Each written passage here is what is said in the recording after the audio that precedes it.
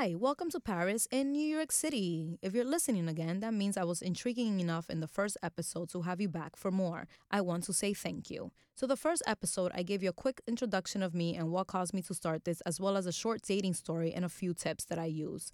I had also introduced you to the version of me that needed to heal and was insecure and did not show myself enough love and grace. I did this because so many women that I come across are stuck in this version of themselves where they're insecure by their age, by the size of their body, and by the rejection of the men that they're dating. In this episode, you will meet the Paris that has been healing, the Paris that has been prioritizing her peace and happiness, that has worked hard daily to overcome the old version of her, and that has to keep reminding herself that she is worthy of forgiving herself and loving herself. The Paris that never thought she would stop crying herself to sleep, that never thought that she would stop fake smiling when out in the world, the Paris that thought that she was not capable of joy, the Paris that thought that she did not deserve to be happy, the Paris that blamed herself for every single little thing that in her mind was not good in her life, the Paris that was lost in despair, loneliness, and fear. The thing about healing is that you cannot just kick the old version out of you. It lives within you for an eternity. You have to find a way to forgive the old version of you and to welcome and accept the new version of yourself, and then to introduce the two versions and combine them into one being. And how do you do this, you might ask? Well, everyone has their own journey, and mine had to start with forgiveness. I had to forgive myself. I was so desperate to find emotional and spiritual peace. I will wake up every day feeling anxious, as if I was about to play a tournament in which my life depended on it. I was 100% right though. The tournament was called Escaping Myself, and my sanity depended on it. There was one thing I was sure of, and that was that I could not continue living the life I was living. The new version was anxious to grow and expand, and the old me was scared of change and doubtful of success. Every morning I woke up with a sickening feeling to my stomach. I felt nauseous. I wanted to just cry. I looked in the mirror and I hated myself. Every single inch of my face and body, every single freckle, and every single curve. I left my apartment in a bad mood, and the rest of the day was a shit show, or at least it felt that way. I was in a toxic relationship that I felt trapped in. Trapped because the old me was too insecure of herself and did not love herself enough to just leave, and the new me was not strong enough yet to walk away and embrace the uncertainty of the single life. The old me kept telling me, "You're 38, Paris. You were single for 3 years before this. Men just wanted to sleep with you. No one wanted to take you serious. He has a wandering eye and he will occasionally cheat. He doesn't fully respect you, but he does everything with you. He makes like 200K a year. He does whatever you say for the most part. You have his location and the camera to his house. He's a bit stupid, and therefore you have the upper hand. You can manipulate him into doing what you want him to do. He is sexy, dresses really well, plans amazing dates, likes to travel like you, and you have amazing sexual chemistry with him. You can mold this one to be exactly what you need him to be. Everyone has to have at least one thing about them that's bad, and his will be that he will degrade you every once in a while as a reflection of his own insecurity, and that he will cheat on you every so often. But at least you'll be the main one. And isn't that what life is about? Then the new Paris that was still too weak to take control would fight back. Are you kidding me right now? So this is it, huh? We're just supposed to take the constant disrespect from this man, being called unattractive, being compared to his ex, slaving away, cooking every day, and catering to be taken out once a week, in which you don't even enjoy yourself because he's so busy paying attention to everyone else. Continue to feel unseen and unheard? This is what you think you deserve? What is 200K a year this day? In New York City, that is an average salary. You can make that on your own if you freaking stop cooking meals for this fool and just focus on what you want to do with yourself. How can you kiss him when he calls you a bitch with those same lips? How can you hug him when he has hit you with those same hands? How can you still care when he never cared? Fuck it. Today is the day that you leave. Remember who you are, Paris. You've come so far. You got over a relationship of 9 years that was by far more real than this ever has been. This idiot refuses to meet your family. He has never engaged in wanting to do something with your daughter. Are you kidding me right now? This is nothing. You have gotten through much worse. Deja ese pendejo desgraciado mentiroso que nunca va a cambiar. The new version of me was growing stronger with each deception, with each new lie he told, with each new curse word he called me, with each new time he yelled at me, and the list goes on. I have been trying to help her get stronger faster because I really wanted to become her. I had started to envision what my life would be outside of this relationship. I pictured myself going out with my friends without having to check my phone a million times to see what my ex was up to. You see, he allowed me to go out, But he had cheated so much that I did not feel comfortable going out. Everything ignited anxiety in me that was so strong that I'd rather avoid the whole thing and stay home with him. I had a reason to feel this way. He had once invited a girl over to his apartment for a booty call while I was studying for a chemistry exam that I had the next day. I know I should have left, and I eventually learned to take accountability for my participation in this prolonged experience. However, here I was, knowing that I needed to leave, but not knowing how to. I started to go to people that could tell me the future. I went to one of my friend's aunt, who just told me some vague things that I already knew, but I felt no comfort after that visit. I then went to an African shaman that my pain management doctor had suggested, and he also told me some stuff to do to help me rid of negative energy, which I did, of course. I was desperate. However, I still felt anxious. I then contacted a lady that lived in Nagua in the Dominican Republic. Nagua is known for having people that deal with all sorts of magic. I was skeptical because this was just going to be a phone call, not even a FaceTime call. I had to send her money through Caribe Express, and once she received it, she would call me and we would have the reading. I was nervous that she would just take my money and run, but at this point, I did not care if that happened. That risk was worth it if on the upside she could help me. She told me the same vague stuff that everyone before her had said. However, she did say two things that made me believe in her. She told me about my dog's passing, and she told me about the passing of someone else that died unexpectedly that was really close to me. I had lost my dog in August and then lost my first boyfriend, my first love, and still really good friend 4 months later in the same year. I couldn't speak about them. It was grief that I did not have the time to process at the time because I had also aborted a pregnancy that I wanted so badly. The same month my first boyfriend had passed away. I had encountered 3 deaths in 4 months and was dealing with a narcissist that stopped me from being able to properly deal with those other emotions. How did she know? I asked myself. She must be the real thing then, because I got her number from a stranger in a store that I came across that I had overheard talking about how this person had helped her get over something. I had interrupted this person and asked her to pass along the information. This lady was sitting in a rural part of the Dominican Republic in Nagua, telling me about the 2 deaths that had rocked my world and thrown me into a spiral of depression without knowing anything about me or having a way to know anything about me.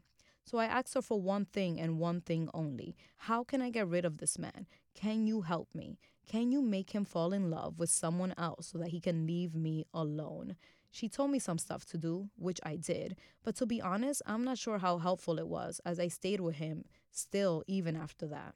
I then decided to talk to this life coach that one of my cousins has been seeing for years. She always talked about him. She went to him at least once a year. He was too expensive for me to do a one-on-one visit with him, so I had only attended one of his group classes once. He did leave a profound impact in that group class, but I still did not want to pay the $250 to book him for 30 minutes. However, I was desperate beyond belief, and so I did. I could tell you that I do not recall anything of the conversation we had.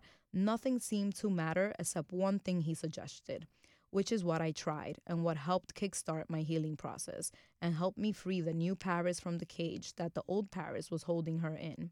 He spoke to me about an old Hawaiian ritual that was used for thousands of years to help with healing. It was called Ho'oponopono, which translates to make things move back to balance. It is a practice that teaches the importance of love and forgiveness and allows the participant to rid themselves of burdens in order to heal. He told me to close my eyes and recite these very simple 4 sentences over and over to myself. He made me do this during the meeting while he was on FaceTime watching me. The 4 sentences were, I am sorry, please forgive me, thank you, I love you. At first I was upset. Is this what I paid $250 for? I asked myself. However, he was persistent, and I did it a few times. It did not take long for visions of the things I hated myself for to come to mind, and my eyes just couldn't stop crying. At that moment, I realized how much hatred I had for myself, how many things I regretted, especially when it came to Ted. I still can't even really talk about it. I've worked hard on forgiving myself, on the many ways I feel that I failed my adorable dog, how I could have done better, how I did not do enough to provide him with the life he deserved. Ted will have 2 years he passed away on August 17th this year, and I still can't really talk about him without becoming an emotional mess. However, at the very moment, the $250 that I had spent on this life coach had become worth it. I continued to recite these 4 sentences to myself all day, every day after this. while I was driving, while I was at work, while I was falling asleep. And every single picture that came to mind of the things I had done, I forgave myself for it. Eventually, at some point, a shift happened in my mind, and I could no longer accept BS from my ex. When I was forgiving and loving myself so much the last few weeks, I had started to ask myself, do you even really love yourself if you're still allowing this man to do XYZ? I was on a different vibration and I had not even noticed it. I don't think he even noticed it. I had been bartending for the majority of the latter part of our relationship and therefore worked Friday and Saturday nights. However, I had found a 9 to 5 job and had quit bartending. This was the first Saturday in months that I was finally off before starting my new job. I was so excited to be on the other side of the bar and excited to be going out with my boyfriend. I have felt that part of the reason why our relationship wasn't great was maybe because I worked weekends and we really didn't get a chance to enjoy each other. He picked a lounge in the LES for us to go that day. I was not so excited about that because I had bartended in the Lower East Side up until the prior week and really wanted to change of scenery. However, I had convinced myself that at least I wasn't going to be serving the drinks this time. So we make it to this lounge. It's 3 floors. They have a rooftop, a main floor, and a lower level. We had gone down to the lower level because that's where the reggaeton DJ was playing. On the way to the lounge, he had expressed not being as excited about being out with me. He said that I was boring, that I barely talked and barely danced when we went out. I couldn't argue with him. I only dance when I'm drunk, and I have been trying to avoid getting drunk because we always fought when I did. I also have been very quiet because so much had happened between us that part of me hated him and part of me hated myself for staying with him. So I was aware that I had not been myself in a while and probably boring. Therefore, I wanted to make sure that I had the best time today. I was certain we loved each other enough to get through all of my feelings of insecurity due to his cheating. We were standing at the bar, just holding our drinks in silence. The whole place around us was lit.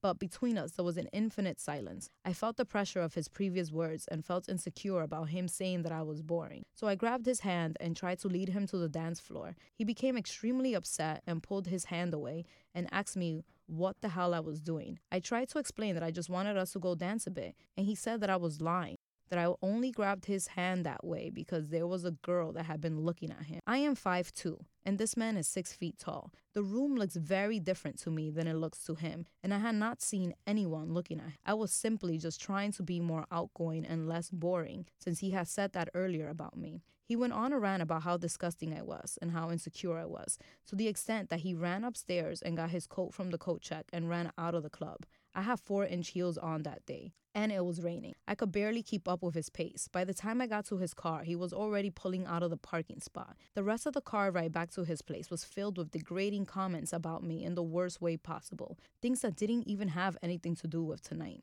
I was so confused. All I had done was held his hand, me, his girlfriend of 2 years, that have been nurturing him, feeding him, taking care of him, the 2 times he had gone to the emergency room, that listened to all his problems, that booked all of his doctor's appointments, that worried about his body being fatigued and gave him daily massages. Me, his girlfriend that took him back endless times through his infidelities, and he almost left me in the streets of the LES because I had held his hand while apparently some stranger was locking eyes with him? I eventually zoned out his words, and all I could think about was my mom saying, ¿Cómo puede estar con alguien que te humille? Meaning, how can I be with someone that humiliates me? I had to go home with him because my car was parked in front of his house. He parked and left to his apartment in the same way he had ran out of the club, rushing and leaving me to run after him behind in the rain. My clothes were in his house, so I could not just go to my car. I went up to his apartment, and while he continued to belittle me and degrade me, I was collecting my things and throwing them into a bag. I walked out while he was still rambling on. He did not bother to chase me at that moment, nor for the rest of the night or the next day. I'm sure he thought that we would be broken up for a few days and that I will go back to him. So why chase me when he could go out with his friends and cousins and hook up with random girls, have his fun, and then come back to me when he's ready to be pampered again? I don't blame him for feeling this way. This was the nature of our relationship. I will leave him. After a few days, he would chase me, and shortly after, I will give in to his persistence. He just was unaware that the new Paris had been working overtime and had set up a coup to overthrow the old Paris. That night, she was able to capture her and lock her in, take total control of my mind, and I'm so grateful that she did till this day. After I left his apartment that night, I had messaged my friends that I know are always out, my go-to group of guys since 2017. They have been my rock through so many storms. I did not even tell them anything of what had happened. I just wanted to be surrounded by people that I knew loved me because I did not love myself enough yet. I met up with them at a bar that I absolutely hate in Astoria, but I was desperate to not change my mind. The old Paris was already trying to take herself out of the cage the new Paris had placed her in, and I needed to be an active participant in this coup. Enough was enough. I went home shortly and recited the 4 lines to myself until I fell asleep. I am sorry. Please forgive me. Thank you. I love you. The next day was hard. I had endless blocked calls that I would just send to voicemail. The anxiety that I was experiencing was huge, but the day that I decided to choose myself was the 17th. Not the same month that Ted had passed away, but the same day. I felt there was a reason for this, that he did not want me to go back to that situation, that he wanted me to be free and happy. A lot of people don't understand why it has been so hard for me to lose Ted. Unless you're a dog owner, you will never understand. A lot of people told me to just get a new dog. I cut off a lot of those people from my life. Ted wasn't just a dog. Ted had been my son, my baby boy. He protected me till the very last day. On August 16th, I had taken him to the park for a walk. Walks with Ted had now consisted of me carrying him for most of the time. He was so weak that after a few minutes he would collapse and not be able to move at all for the next 10 minutes. I had sat down on the grass. Ted was laying down next to me, and Minnie, my other dog, was just wandering around. She has always been the calm puppy, so I was never scared of her running away. I was on my phone texting when all of a sudden Ted had sprinted off running and barking towards a man that was walking in our direction. I left my Chanel purse and phone on the ground and ran after him. I was so scared that this man will kick him in self-defense. Ted would not be able to survive that. I finally was able to get a hold of his leash. I was excited thinking that this meant that he was getting better.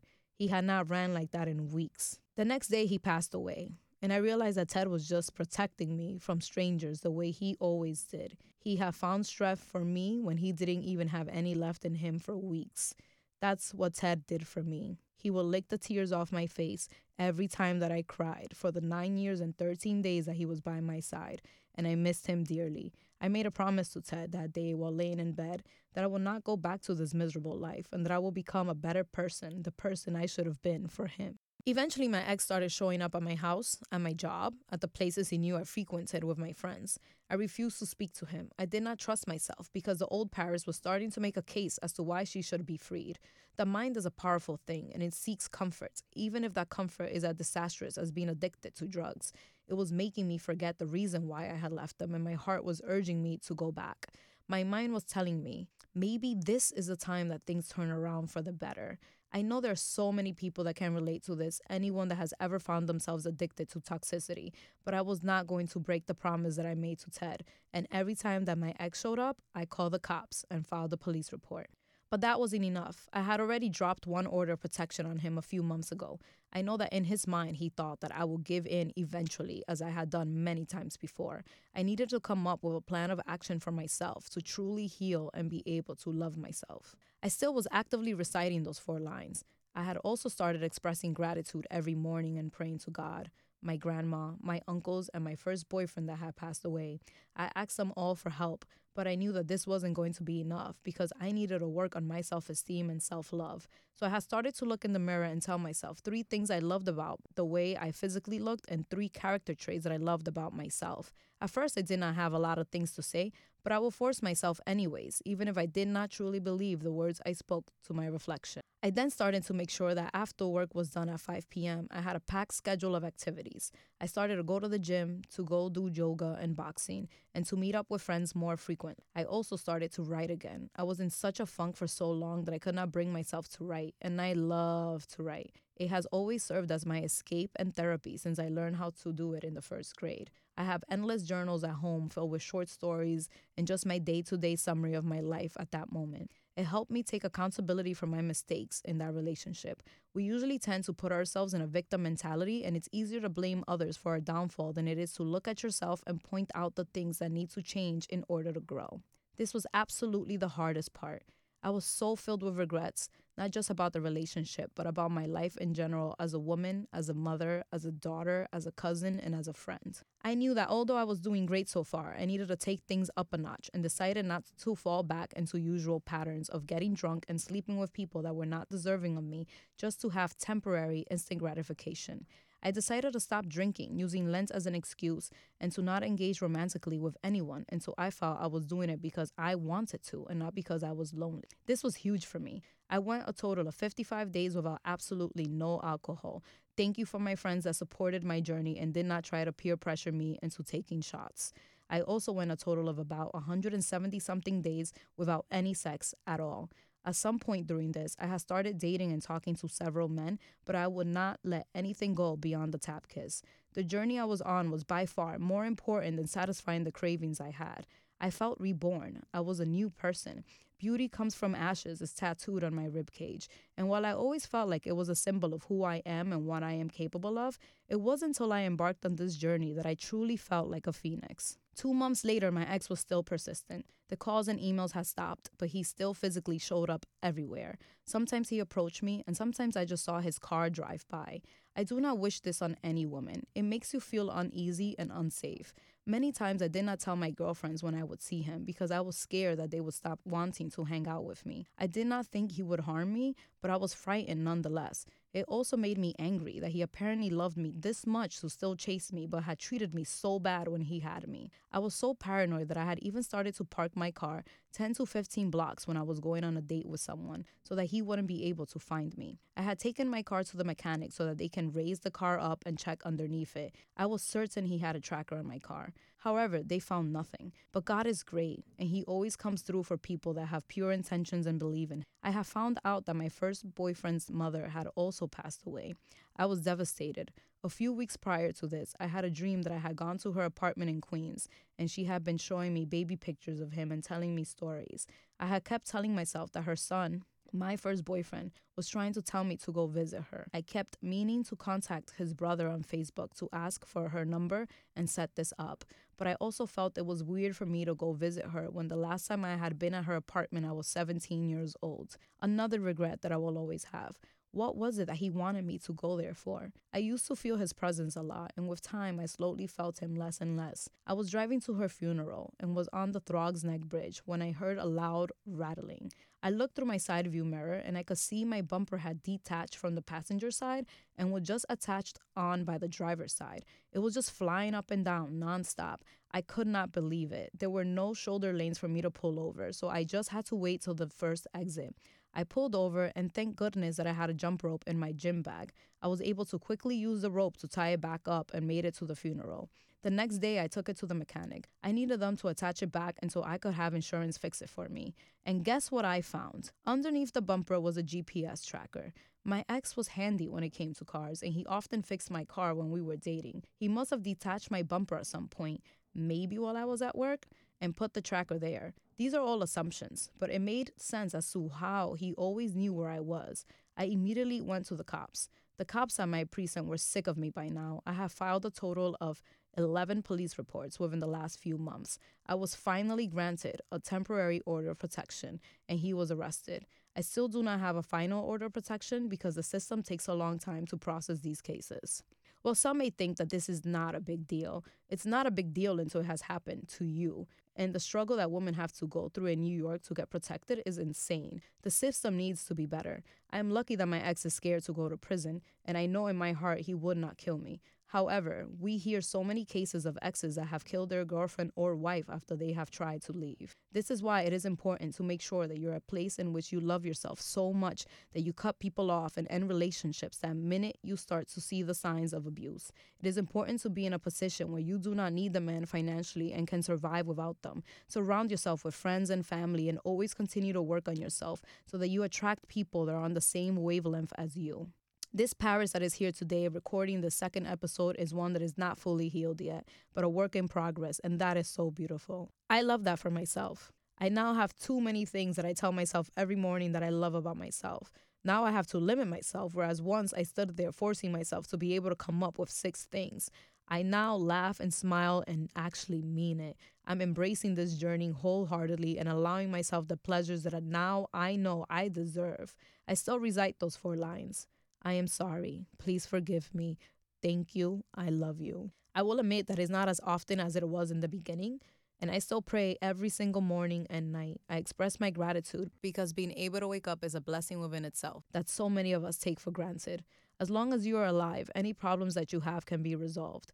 I continue to make sure that I keep myself busy, but not because I'm scared to become the old Paris, but because I'm busy doing things that I love and have a passion for. Being able to change the way I feel about myself has seeped into other aspects of my life. I've been meeting individuals that are equally as devoted to themselves as their progress as I am. I have had the pleasure to date men that have treated me not like a princess, but like a queen, without me even having to tell them how to treat me. But I will leave those stories for another episode.